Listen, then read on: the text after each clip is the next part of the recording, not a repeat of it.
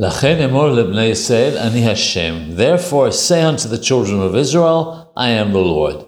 These words are God's instruction to Moshe Rabbeinu alav shalom, which preface the four expressions of redemption: Vehoseti, Vehisalti, Vera'alti, and Velakachti.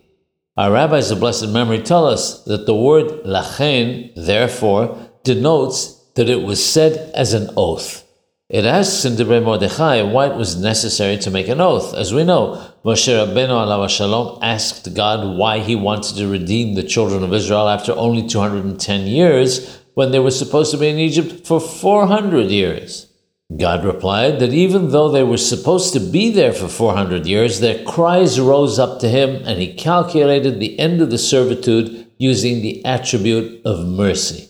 Moshe Rabbeinu alav shalom was not conned. He was concerned about what God would do if they sinned and went down to the 49th level of impurity. That is why God made an oath to say that irrespective of what the Jewish people would do, he would calculate the end of the servitude as being 210 years.